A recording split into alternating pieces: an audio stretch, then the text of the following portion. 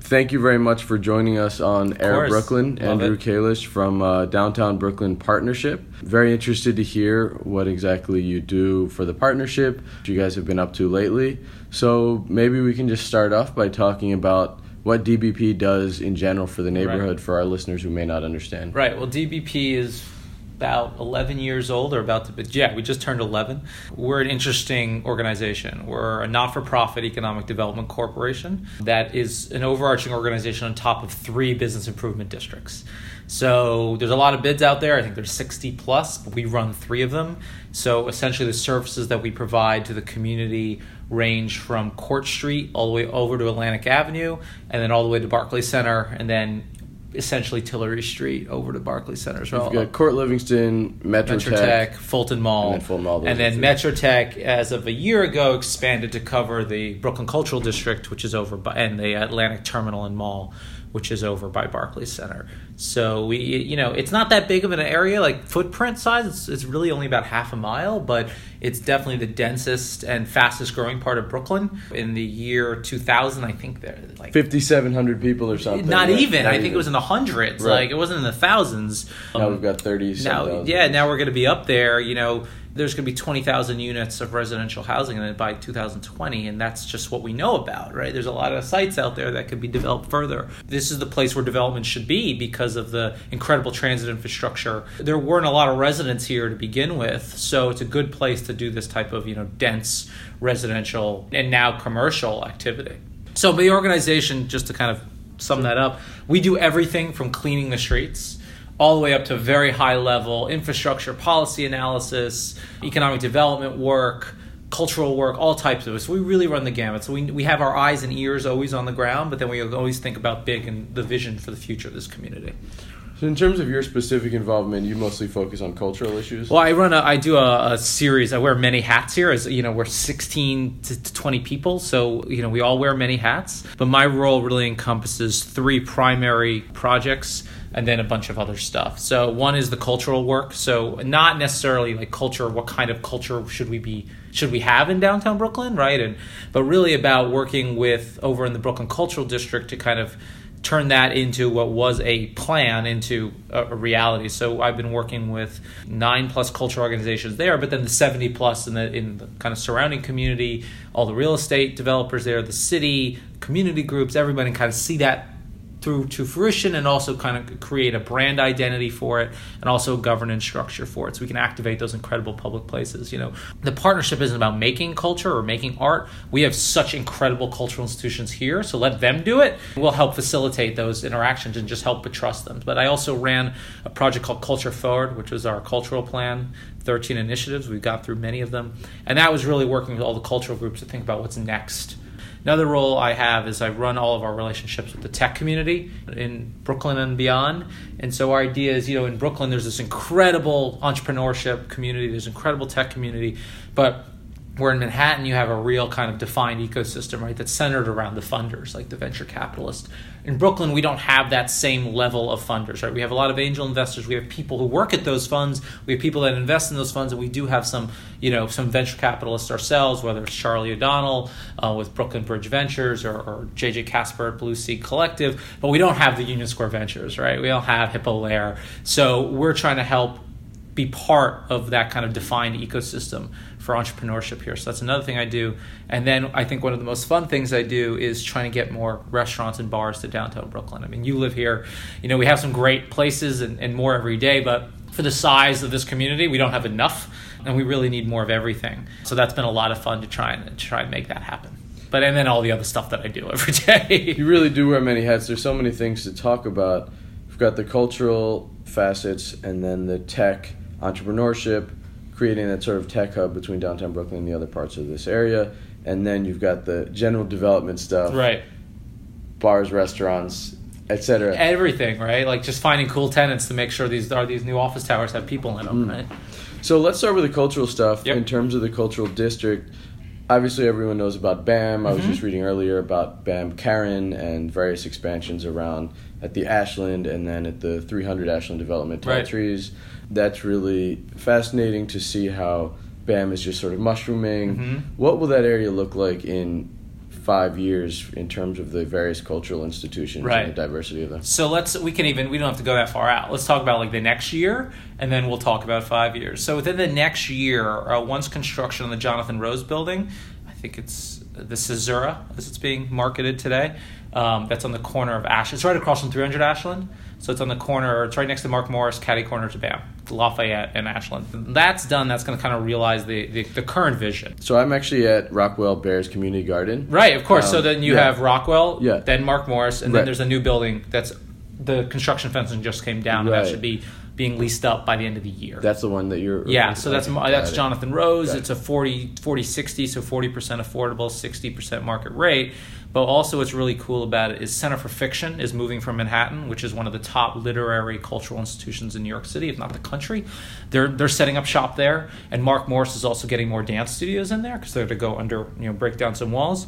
So when it's all said and done, you're going to have 9 cultural institutions in that 3 blocks. So BAM, Brick, Mark Morris, Theater for a New Audience, Mokata, that's moving into 300 Ashland. African diaspora. I mean, Yep. that's really interesting. Yep. Fantastic. They're actually in our building right now, 80 Hanson, over on South Portland and Hanson Place. Okay, That's where their okay, headquarters is. okay. We're going to have 651 Arts, which is a group that has been around, community group that's been around for a long time. Brooklyn Public Library, excuse me. At 300 Ashland, yeah. right. BAM Rose Cinemas. When all that's done, you're going to have all these cultural groups. You're going to have over 2,000 units of housing in the area. About roughly 30% will be affordable, all said and done. And that was before mandated affordable housing rules. You're going to have 50,000 square feet of new open space, including the steps at that 300 Ashland that just opened. We had our first concert there this past 2 weekends ago as the launch of our Culture Forward Festival. So we had the first public concert there. We had nearly 700 people come out. We partnered with Brick and their Jazz Fest. It was phenomenal. Absolutely exciting. So it really showed the potential. And then, so that's the culturals, right? And then you have all these people that are going to live there. But we also have close to 300,000 square feet of Class A office space. So you're going to have daily office workers over there. 41 Flatbush, the old ES storage facility, is now going to be a Class A office building. And Gimlet Media is opening up over there. Blick Art Supplies is opening up. Some real great retail. Then you're going to have all this new retail that was never there. So we already have the Gotham Market at the Ashland. So we have a great food hall. BAM is redoing the Harvey, right? So they're going to put some food and beverage into there as well. You have Ladies that opened up. Of course, Whole Foods is opening in the Jonathan Whole Foods Road. 365. Whole Foods 365. Is that January or so? That's going to be January. Apple is opening in February on the other side of I heard 300 about Ashland. that, but I'm trying to figure out. There's a garage. There's a parking lot at 300 Ashland, and someone told me that there's like an entrance to the parking lot. Kind of looks like an Apple cube. Right. So the Apple entrance is actually on the other side of the building, facing South. the mall. Right, yeah, facing facing the terminal. Atlantic. So that's where they're kind of. It look. 300 Ashland kind of looks like a ship, like the bow of the ship, where it kind of tapers There are in. trees. There's a little small plaza. Right. There's some food trucks over there. It's right next to One Hanson Place. That entrance. So Apple's in that kind of Triangular, yep. Yeah. Okay. So that's gonna be opening up in November. So very exciting. Wow. Yeah, very soon. Next month. Next month. Holy smokes. Very exciting.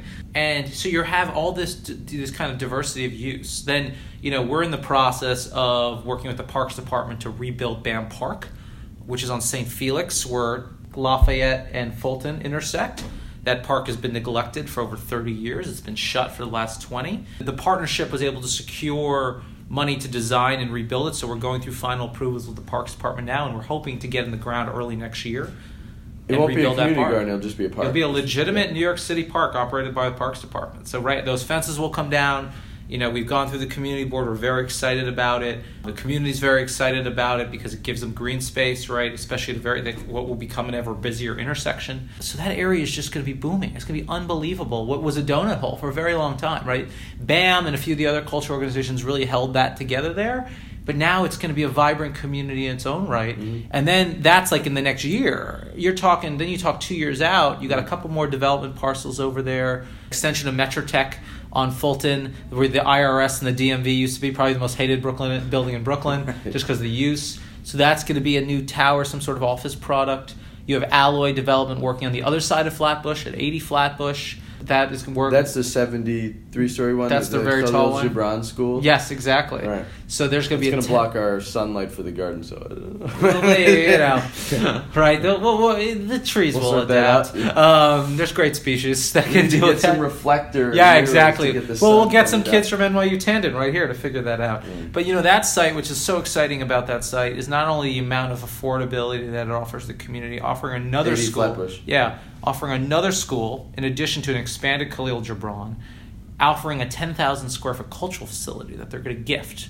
The old Khalil Gibran school, that they're going to turn into a cultural facility that they're going to give away to a cultural organization. So what I read is that you try to place all the local developers on the boards of the cultural institutions. Yeah. How is that working in terms of the resistance that developers get in this downtown Brooklyn community? Obviously, there's controversy. Of course. Obviously, there's issues with gentrification and people being pushed out. What is the impact of that strategy? Are cultural institutions grateful that they have these developers participate? 100%. I mean, for two reasons. One, right, like getting board members is important for the cultural organizations. That's how they sustain their operations. Funding and partnerships and all types of things. But then also, these cultural organizations, especially BAM, used to be a destination, right? They had a BAM bus. They were busing people in from Manhattan. And now their patrons are living on top of them. What was once a destination evening for someone to go to BAM, it's now just, what's going on at BAM? Right. Like, I live downstairs, it's right across the street. Let's go see something at BAM tonight, right? Let's go to a movie at BAM. Instead of making it a big deal, it becomes a piece of your day-to-day community, which they're very excited about. Because, again, they had to draw people here. And, yeah, they had the community support, but all of a sudden having 2,000 new units of housing, which probably puts about 3,000 plus people on top of you, that's great for a cultural organization, and especially because a lot of these buildings have young families in them. Their kids' programming are through the roof. Having these schools there's going to be partnerships, hopefully, between the schools and the cultural organizations. I mean, it really builds kind of a symbiotic community, which is what we're trying to do. It builds a real 24/7 community here. So it's not just like a cultural institution that you have to go to. You're going to on a Saturday and you're getting dressed up for, but you can go on a Tuesday night. I mean, what Brick does on the steps with all the free programming they do day in, day out on the steps every night, it's amazing. It becomes your living room. Yes. Yeah, there's something called the Stoop, and they do tons of free programming. There's a cafe there. right above exactly. it. And then the gallery's down there. So they do tons of free programming there every week. And so it becomes just sort of a stopover during your day. Oh, after work, I'm going to go to Brick. Oh, like I'm at home, I ate dinner. What's going on at Brick? What's going on at BAM? Maybe I'll go over to La Perk Space and get a drink before a show. Maybe I'll hear some jazz on a Tuesday night. Maybe I'll see a reading. And, with the designs of all these new cultural institutions, they're really they're designed to be pedestrian friendly and kind of neighborhood friendly. So it's not like, I'm buying my ticket and I'm going in. No, it's this massive community-centered space that you can go in and enjoy things and participate in without ever having to go behind the ticket taker, which is really exciting. Obviously a big supporter, since I live in this neighborhood, of having the more cultural institutions, the better. But obviously there's a lot of baggage that comes with all the construction, so many buildings so fast, 100%. So high. What do you say to people who counter this development boom, say, oh my goodness, too many people, too much construction, too much steel and glass? Hey, I was born and raised in New York City. My mom is from East New York. My grandmother was born in East New York. I'm a third generation New York City kid. I didn't grow up in the suburbs and now live here and say I'm a New Yorker, right? It's in my blood. New York is not about being a static place. It's a place that's designed to change, right? So you can have tremendous attachment to that edifice across the street because you have great memories there, right? I don't think anyone has a tremendous attachment to the old NTA headquarters, but they will because it's now NYU. A student will remember that. And one day that building will come down, right? Another building will take its place. And you know what? Before your favorite little community place, there was something else there that they pushed out. Once upon a time it was a farm, right? So it's it's something we always have to think about. It's very important to embrace the heritage of a place, but we all saw what happened in the West Village. Historic character is important, but the West Village is the most expensive neighborhood in the United States of America now, and there's no affordability there, and there never will be ever again. So I think the opportunity for in a place that has such dense transit, such a place that already had tall buildings. It was always tall buildings here. You have 16 Court Street. If you think about development, 16 Court Street, which is one of the most famous buildings in Brooklyn, is overbuilt. It blocks the view from our roof, but it's a beautiful building. But it's a beautiful building, and it's beloved, and it's landmarked, but it is considered overbuilt by today's zoning envelope. It's overbuilt. Mm-hmm. That is bigger and taller than anything that should be built now in this area today. I mean, that's something really to understand and to think about. Like a beloved building is considered too tall. The 16, and then is it 26, the one that's further down south? That's the Livingston building. There's the layer cake building. Now a condo. Right? Now a condo. Yeah. That's also overbuilt per the zoning code. So you're looking at two gorgeous buildings that no one would ever question the historic value of them or their importance to Brooklyn are considered overbuilt, and they're too tall for the neighborhood, for the community. They're too. So it's all a matter of perception, right? And I completely empathize and I understand that perspective, right? And I think everyone does, right? Because it's New York. Everyone puts on it what they want it to be. But at the end of the day, is this city needs more housing, and the only way to satiate that demand is to build it. And the only way for prices to come down is to build more of it. So what's going on right now with the amount of rentals? How can there possibly be enough people to live in all these new buildings? And are they able to pay? Are the prices going to come down because there's such a glut on the market? Look, I'm not an economist, so I'm not going to comment on if prices are going to come down or not. I would think what you're seeing is the real estate developers seem to be fine with the apartments. Like, yeah, you're seeing incentives. I don't think you're going to see rent reductions. 13 months for 12. 13 months for 12. I think you're seeing rents kind of staying put. You're also seeing, all types of people getting creative, whether roommates going into something which is classic New York, right?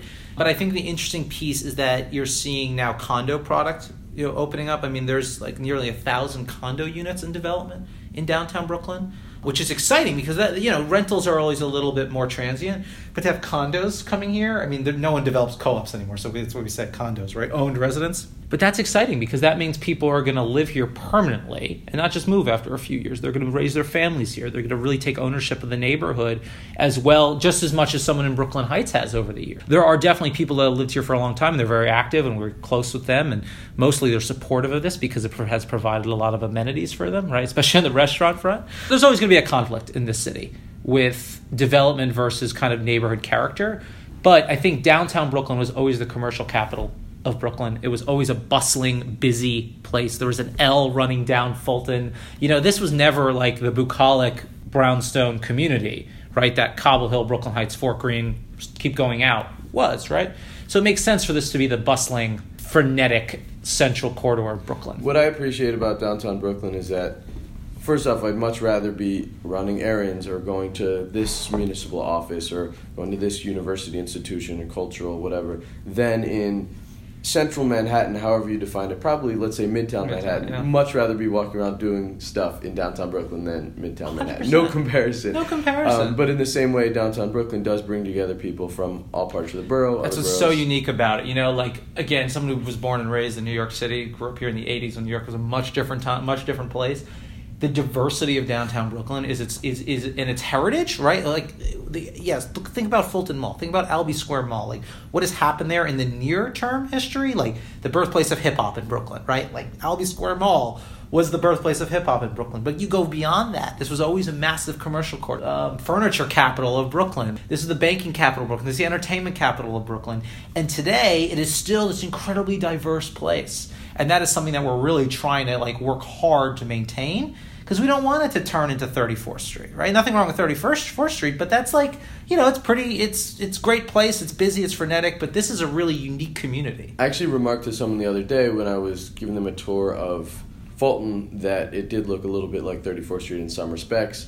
There's obviously conflict because you've got the old guard of stores that have the chain gates that come down, no lighting at night, old junky signs, retail that's relatively low rate, kind of junky. Then you've got the new stuff, it's like flossy, more bourgeois, big chains. And you say, well, I want a unique neighborhood and I want stores that are different, but at the same time, of course, you want stuff to get upgraded, you want nicer. And so there's this conflict between, these are the folks who've been around for a while, but then some of the new ones are potentially lacking in taste, or they're part of some larger chain franchise? Look, I think the key there is you can have a mix of both. The Fulton Mall, the people that come and shop at the Fulton Mall, whether they're community members or come from other areas of the city or Brooklyn or all over the world, there's a little something for everybody there. The problem in today's environment is that it's sort of seen as the zero-sum game. Is that, it's either going to be chains or it's going to be nothing.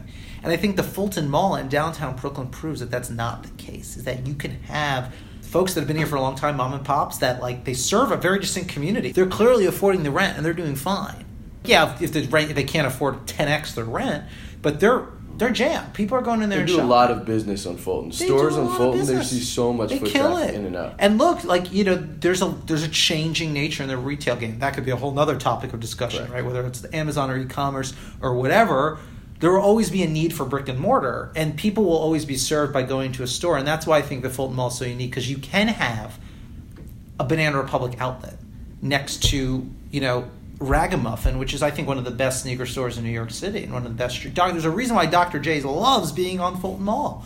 Like, there's a reason why Adidas opened up their main line, On one of Hoyt. their shops here. And that's where they launched, Across from Kanye's Macy's, shoes. They launched it here because they knew that the sneakerhead customer was here, and there's a real value there to that group of people. And I don't think we were ever going to lose that, because those mom and pops that are there, or like sort of small chain mom and pop, local, like a Dr. J's, right, Ragamuffin, those are important institutions for this community. And they've been Cookies, those guys have been here for a long time, and they have huge audiences. And they're not going anywhere, and I'm glad they're not. Because they can live us alongside a Zara. Like, they can easily live alongside it. It's a symbiotic relationship. It really is. So what are you guys doing to promote more independent, avant-garde, hip stores, hip bars, restaurants, something like Livingston Manor as opposed Right. to just your ordinary Irish pub? Or Right. The Brownstone, or is that the bar that's up on Tillery and... Oh, yeah, Gold, on I think? the old, like, yeah. Right, as opposed to those things which you could be anywhere in New York or Yeah. anywhere in the world, really. Look, I think the key is that we celebrate everything that's here, right? So, and everything I think so far has found a place. Like, Livingston Manor has found a home for itself. There was Love that no, place. It's great. it's amazing. And Grand Army right across the street, like, they're completely different, and they're both jammed every night. Like, I think they actually serve similar customers, but also completely different customers. And the thing is, we need more of all of it. We need more independence, but then we also need some more value kind of chain that only a chain can provide. Right? So- Like a Just Salad. That can live right next to DeKalb Market Hall, which has all It independence. needs more salad, kind of healthier and Healthy-ish, options. as they like to people say. People have mentioned that to me, and obviously there's amazing variety there. So much different. Look, international here's the food. deal with brands, and especially food. No one's a trailblazer. Chains aren't trailblazers. They're like, oh, I'm going to go in this up and coming neighborhood. No, they're going to make sure the neighborhood can support their whatever their model is. Like, Sweet Green is a very specific model. Honeygrow seems to be doing great. Honeygrow's doing great. Juice Shop on Adams is doing great. Some of these other places that have opened up recently, the new kebab place, a Doner Kebab on Willoughby, which is fantastic. Everyone should go eat it. I know the one in next to DeKalb Buffalo. Market Well, there's Hall. a Doner place. Yeah, that place, Berliner, Berliner, yeah. is great. But there's another place right next to the Buffalo Wing shop on Willoughby. Before, as you're going, phenomenal food. This is his first location. He has a bunch of these in Turkey. He moved here. He's opening them up. He chose downtown I Brooklyn haven't for a even seen reason. that yet. You got to It's on go. Willoughby, So good. next to the Buffalo. Right next to it, on your way to Willoughby Plaza. I haven't even seen this place. So, I think the key here is that when it comes to retail, there's room for everybody. And I think the really unique aspect is there is this return to smaller format retail. J. Crew's not opening up any stores anytime soon, right? Like, they're not. Like, those big, massive stores, unless you're a Zara, an H&M, or an Apple, there's really not a lot there for you. And I also think the development community sees a huge opportunity here, because they realize that retail rents are plunging a little bit, and that they can kind of curate a really interesting retail experience because their residents want that. It becomes an amenity for the building, not just a checkbox in the bank. in terms of retail and mixing it up amongst the towers that are going up in the eastern half of sort of Skimmerhorn, Livingston, among all these high rises, how are you going to get more retail in there, more bars, more restaurants? Well, I think what you're seeing, it's happening Yeah. on its own. So TF Cornerstone, they're putting a Devotion Coffee in there, 2,000 square foot coffee bar. Devotion Coffee is fantastic. Skimmerhorn in the The new TF Cornerstone building. That's Chelsea, the big one with like the balconies. It's Yep. kind of like this shit. Yeah. yeah, it's an L shape. Yep. Chelsea Piers is opening up in there. 50,000 square foot Chelsea Piers. That's incredible. Well, that building is a massive footprint. Massive It's footprint, really- I think close to 800 units of apartments. Big building, but that does for the surrounding, that's amazing. Because now, I had a developer yesterday who's saying they're looking at property right there because they want to be by Chelsea Piers. Ace Hotel's going up on Ace Bond. Hotel's That's going gonna- there. So, you have, look what happened in Nomad, right, in the area of Manhattan. You had Ace The Ace Go, Hotel, yeah. you had the Nomad Go, and now it's like the hottest retail strip, some of the best food places, startup foods. You know, you have Daily Provisions over there, you have Made Nice over there, you have Sweetgreen over there, you have Dig In, but then you have more local shops like General Green and Number 4. Somewhat analogous in the sense that part of Skimmerhorn used to be lots of drug addicts and... Well, it used to be a tough neighborhood, right? You had a lot of clinics over there, a lot of kind of social service agencies over there. That product is still there. But you also have a really interesting building stock over there, right? So those are kind of the more warehousey, quote-unquote, like hip-looking buildings. And because you start stepping down to where you hit to Brownstone, Brooklyn, it's a really unique corridor for people who want to live in access to kind of a central business district and the transit, but don't want to necessarily be in a 40-tower glass building. They want to be something a little lower scale. They want to sort of feel like they're more in Brownstone, Brooklyn than in down. So that's what's really unique about downtown is we have these like distinct neighborhoods within a block of each other. Right. And you can feel like you're in a different world. Skimmerhorn compared to State, compared to Atlantic, compared to Fulton. There's completely, it's 4 blocks. I mean, you can see straight down it. It's a 2-minute walk. And I think that's what's really unique. And people now can make their decision about living into downtown Brooklyn based on the type of lifestyle they want. I want to live in the financial district. I want to live in Midtown West, Hell's Kitchen. They got that, like in the kind of Willoughby, Fulton corridor, right, where a lot of the taller buildings are. Oh, I want just like a slightly step back, slower pace, but still have access to all that. That's the Skimmerhorn, Livingston on the corridor. Burham Hill side. Yeah. And then, you start going up by Barclays, and you're in the cultural district, which is still downtown Brooklyn. You have higher rise, but you have Fort Greene half a block from you. You have Fort Greene Park half a block. It's what's really unique about this place. What do you say about critics of the aesthetics of a lot of these high-rises that are going up? I would say 300 Ashland, the Two Trees development looks amazing. Some of the other buildings, let's say 333 is not the most aesthetically interesting project, the Hub. I mean, it's cool, and I saw the pool deck actually yesterday. Look, I think, you're going to have developers who care deeply, deeply, deeply about architecture to the point where they're going to spend a lot more money on it than the average developer would, and not because the average developer doesn't care. I think everyone in downtown Brooklyn cares, and it's all just a matter of opinion, right? Like some people think that it's a great building, and some people don't. It's New York, right? Like you're going to always have difference of opinion on aesthetics. Some people love the MTA building right behind you, classic. Embodiment of 1940s modernism, whatever, and other people say it is the biggest eyesore in the history of New York City. It's limestone. I think it's actually kind of a unique building when you think about it.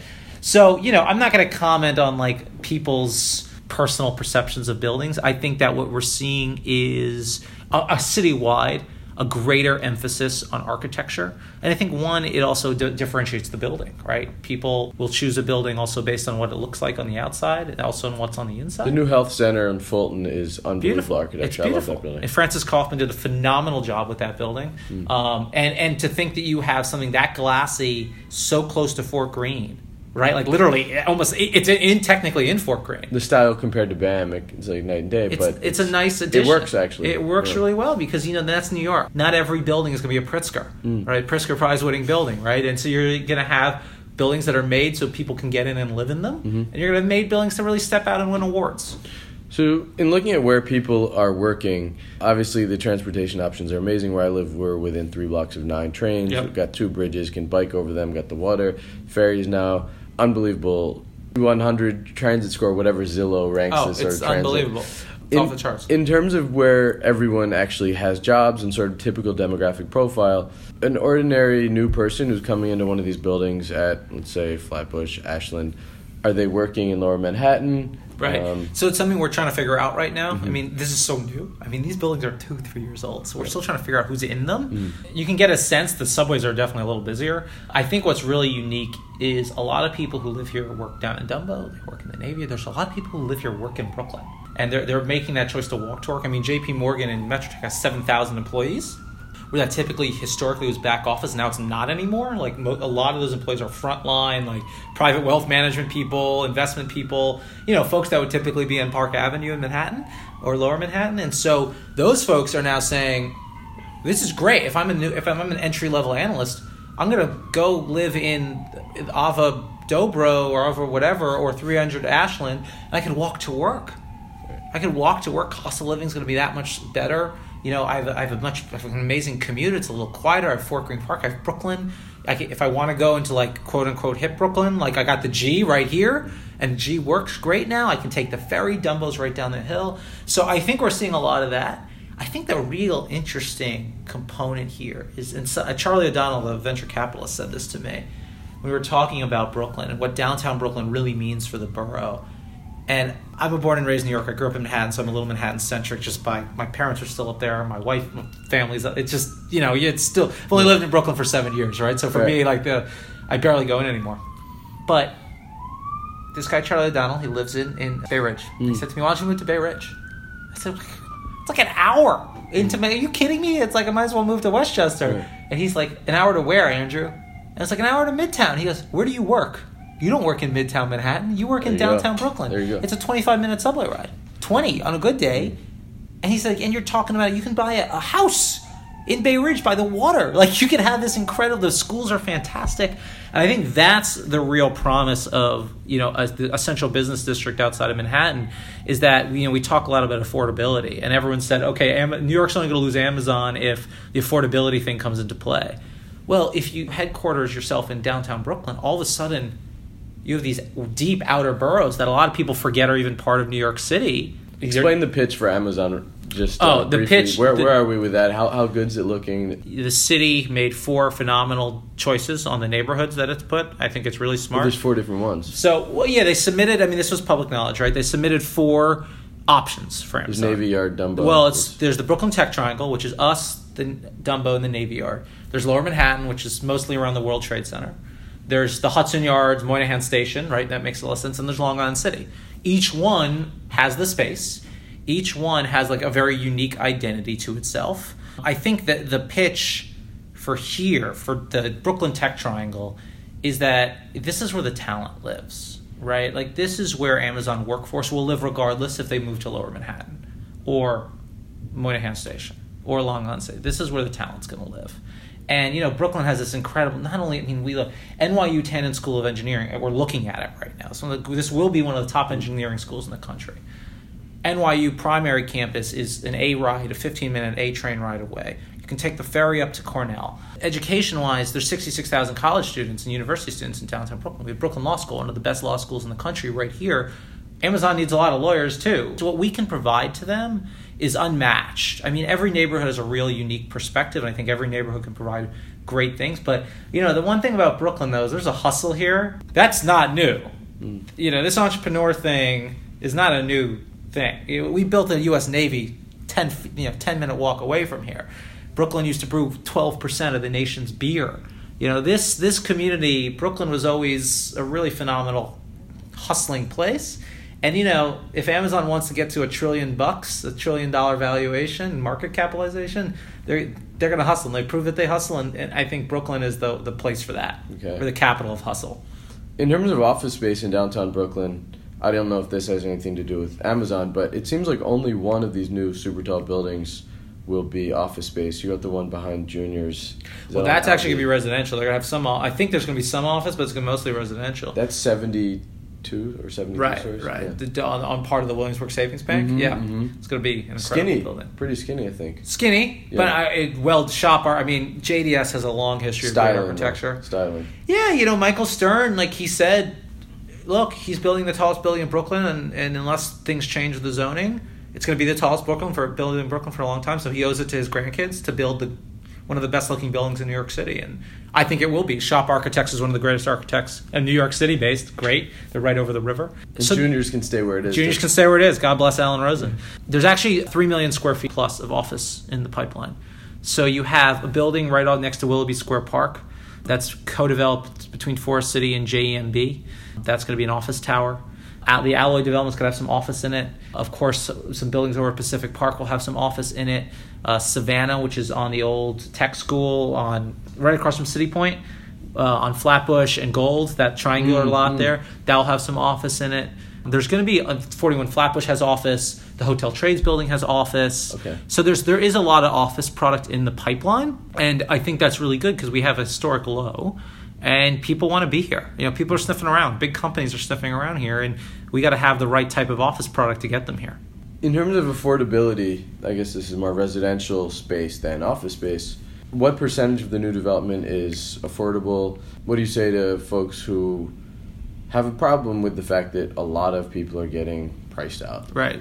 Well, I think that, the interesting thing is that it's hard. You can't say people are getting priced out of downtown Brooklyn because there weren't that many people living here before, right? Mostly correct. Right. So it's like that argument. I get it though. This is a problem of affordability across New York City and across any major urban center right now, right? Because people want to live in cities again. They don't want to live out in the burbs. They want to live here. They want to and stay here. They don't want to just have their first kid and then leave. They want to stay here and raise their family. That's why you have to build more, right? I mean, it's a simple. But I think people are getting priced out on the smaller scale blocks, sort of around the periphery. Right, so you're starting to get towards Burnham Hill, a couple of their. You're starting to get a ripple effect, and I think part of it, one is build more, right? And I think this administration is doing something very smart with the mandatory inclusionary housing, right? You have now 30% in a rezone. That's very important. All told, downtown Brooklyn doesn't have mandatory affordable housing. It was built, it was rezoned in a much different time period. And the purpose of that rezoning was for commercial development, not for residential development. It was post 9/11. We were scared that we were going to lose all those kind of back office jobs to Connecticut, New Jersey. And so they wanted to build kind of a back office, dense urban environment. So the rezoning was really focused on that. Who would have known in the year 2001 that we would have had all this residential? You just didn't know. And I think now everyone's like, wow, there's an opportunity here, right? Like people do want to live in downtown. There's still plenty of places to build. Let's try and work that out. Especially with the L being out of commission. I think just people wanting to be in Brooklyn as well. And the lack of development in a lot of other places in Brooklyn, right? Like you can't really develop in Cobble Hill, right? It's a historic district. You can't develop in Brooklyn Heights. So those prices will always go up because you're creating scarcity. So I think downtown Brooklyn, all said and done, will be about 25% affordable right now. I'm hoping that we all hope that will go up, especially if there's some mandatory inclusionary stuff that comes down the pipe. In the areas surrounding it, you're by the Navy Yard where there's starting to be a lot of talk about residential development, that there's a huge opportunity there. I think, and you're seeing developers really including the affordable in it now, especially in downtown Brooklyn, 20%, even folks that don't have to, they're not required to, they're doing it. So I think there's going to be a surge of affordable housing development down here. But again, the more product you build, prices start to drop. And so the more product we can have across the board, that will hopefully depress prices or lower them just a little bit. The irony. Infrastructure, we have so much growth in the neighborhood, so many new buildings. How do we not overwhelm the roads, the subways? Just look at Flatbush. It's such an impossible traffic funnel, and there's so many buildings and trucks. And how do we maintain people's sanity and just get them around moving without just gridlock? Well, you saw yesterday, the mayor announced his 5-point plan to fight congestion, which I think is a great start. The governor's talking about congestion pricing. People have known about this issue. They've witnessed this issue every day, but it's starting to be some real movement here on that issue. Downtown Brooklyn is a really unique place for a variety of reasons because it's just so busy. The Department of Transportation has always we just tested a shared street concept on Willoughby to pedestrianize things a little bit further over there. Like Broadway through Times Square to Herald Square, that type of... Not really, more of like the Scandinavian model of cars and people share the street together. Okay. So, the city's constantly looking at downtown Brooklyn about, okay, we have all this transit, how do we do it? You're also seeing developers, if they don't have to put garages in their buildings, they don't, because they realize a lot of other people don't have cars. We've constantly been talking with all these new car sharing companies, Reach Now, the Mercedes one, Zipcar, all these different things about how can we work with you, how can we test things down here to kind of alleviate car ownership and put more people into one cars. Chariot, which is the Ford-owned transit startup, they're running up and down. It's like the dollar van for the tech set. Where do those go? I haven't heard about it. It runs through Brooklyn, but mostly the neighborhoods that have a lot of kind of the startup jobs. Mm-hmm. So, there's another thing. So that supplements the G train, right, to move people north-south along. And then you have the BQX. The BQX plan. Is that going to happen? Tremendous. The mayor said it's going to happen. It's going to start construction in 2020. So. I would love to see that, but my issue is it will go pretty slowly, and the time that it'll take to get you from Sunset Park all the way to Astoria will not be a huge improvement over the time now. And it's a relatively small number of people. And what I realize from the mistake that the city made with the ferries being quite low capacity is that our subway system is unbelievable in the sense that it moves such a massive amount of people so quickly. 100%. And any other means of transportation, pale in comparison. And it's just it's fun. It's kind of touristy. Developers love it. But impact in terms of moving bodies... Well, I think if you look at it less from, okay, I live in Astoria, I'm going to go down to Sunset Park, and more as like, I live in Williamsburg and I want to get to the Navy Yard. Sure. I live in downtown Brooklyn and want to get to Red Hook. Right. I live in Sunset Park and want to get to downtown Brooklyn. Sure. It becomes a real viable mode of transportation, right? Like, and yeah, I think you're gonna have people like, okay, it's Sunday, it's nice. I'm gonna go hop on the train. I'm gonna go hop on the streetcar and spend the day like tooling up and down the Brooklyn Queens waterfront. I think that's a great supplement. But here's the thing. Nothing is going to solve our transit issues until we figure out how to make it so it doesn't cost $1 billion a kilometer to build more subways, right? Like, that's just the key thing. So until then, everything we do will be helpful. Like, that will be helpful. That's an America issue, not a downtown. Yeah, of course, right? Like, here's the thing. Like, the streetcar is going to be helpful. It's going to alleviate a little bit of congestion. It's going to take away a little bit of congestion on the G train. It's going to take away a little bit of congestion on the ferries. You know, it's going to take a little bit of congestion away on the buses. So it's going to just start to balance things out. Is it going to be, you know, the silver bullet? Of course not. Of course not. I mean, it's a whole different ballgame here. And that involves someone with a much higher pigger than, you know, me or anyone in this room. It also is a signaling event, right? Because if it works, if it's popular, and we said, okay, look, there's a way to do this for not a lot of money, quickly, and without having to go through this kind of arcane planning process that might be really difficult to achieve and digging under the ground. Can we do these kind of shorter mode point-to-point transportations? I think, you know, the idea is that we need to decentralize New York City. Right. It has to be less about everyone flowing into Manhattan and more about living and working where you live. Seems like an elevated may make sense because that way you don't have to reroute all of the utilities underneath the streets because it's really difficult simple. to do. I mean, look, it really works in other countries. Like, you look at, forget Vienna, where you have these like bucolic trans lines running on cobbles. Look at Melbourne, right? Melbourne is a city of 4 million people. It's going to surpass Sydney soon as the highest. And 4 million people is a lot. Like, that's one of the biggest cities in the United States, right? Hands down. It's like New York City. The development in Melbourne is it's off the charts. What's building there?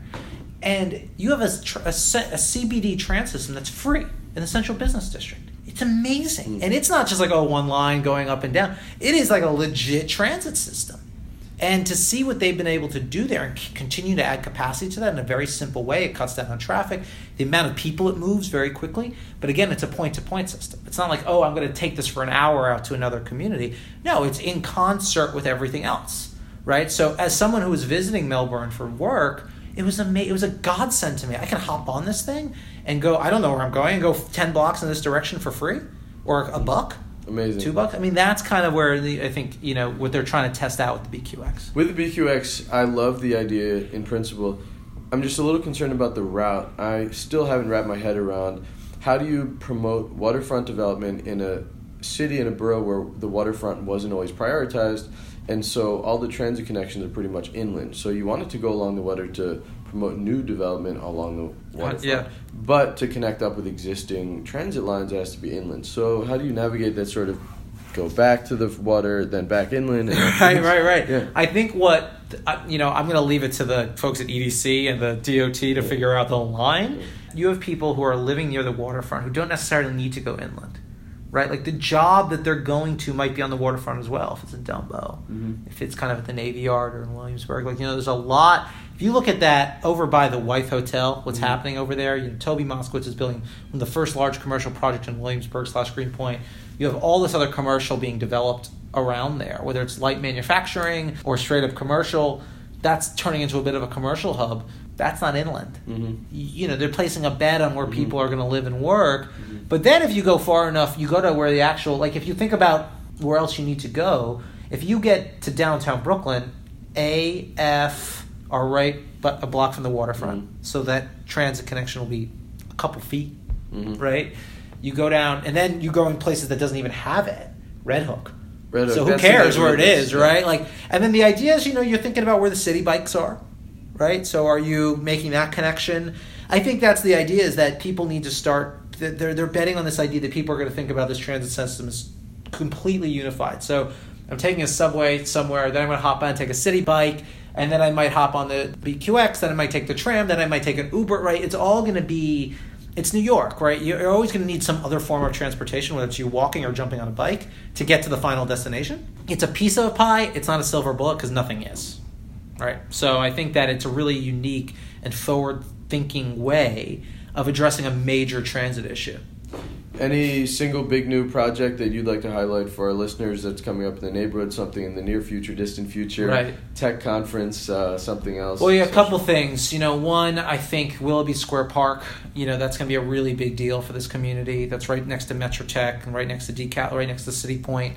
Hopefully that broke ground, that's moving along. Yeah. We're going to see that built over the next 2 years. So really phenomenal project that's going to add a really tremendous piece of open space. I think some of the schools that are being built, in the Forest City J&B building right next to the park, there's going to be an elementary school there for the community. That's great. I think that's very exciting. This NYU Tandon School of Engineering. This is a game changer for this neighborhood. It just is a tremendous game changer for the economy of the neighborhood, but also for the jobs, because you're going to have companies wanting to set up shop here because of this talent here. And of course the cultural district. Once that's all done and you have all these incredible cultural organizations there, there was always a vibrancy, but it's just a game changer. It really is. And I think that once you see a lot of these construction sites done and open, there will always be construction in New York City. Downtown Brooklyn is just going to be this vibe. It already is vibrant, but it's just going to be a different. People are going to blow their socks off. It really is going to knock their socks off. And people are going to find that there's going to be something for everybody here, whether they've been coming here for 30 years or lived here for 30 years or they just got here from wherever or they're a tourist from Japan. It's just a unique community, and I think that everyone's going to love it even more than they do now when all this is said and done. I love the neighborhood just because it's so convenient. You can walk to everything, take some kind of transit to something else, and it's just so close to Manhattan. Yet you're in Brooklyn, and fundamentally, Manhattan is not where I want to live at this juncture. Yeah, so it's Brooklyn. It really does. I find myself. I live in Brooklyn Heights. I work in downtown Brooklyn. It is rare I go into Manhattan anymore. On the weekends, I don't. I spend most of my time in Brooklyn Bridge Park. Manhattan's tired. I love Manhattan. I always love Manhattan. But it becomes, to me, it's a destination now. It's not a part of my everyday life. And I think that's what's really unique about downtown Brooklyn, is that it provides for Brooklyn anything you need in Manhattan. Mm-hmm. You can just stay in your own borough now. It's true that downtown Brooklyn is Manhattanized, but it's still Brooklyn. It's still Brooklyn, and I think that's our overarching goal, is how do we make sure downtown Brooklyn stays Brooklyn. That is our success. And that's what we're going to hang our hats on. Right. Cool. Well, Andrew Kalish, thank you so much for joining us. Thank you. This was fun. Brooklyn. Come and visit us again. Excellent. Yeah, looking forward to seeing how everything evolves in the neighborhood. There's so many different changes taking place that it's hard to keep track. I don't know how you do it, but it's a phenomenal place to live. And as far as New York City goes, I can't imagine a better place to be at the moment. So you said it better than me. Excellent. Thanks so much, Ben. Thanks, Andrew.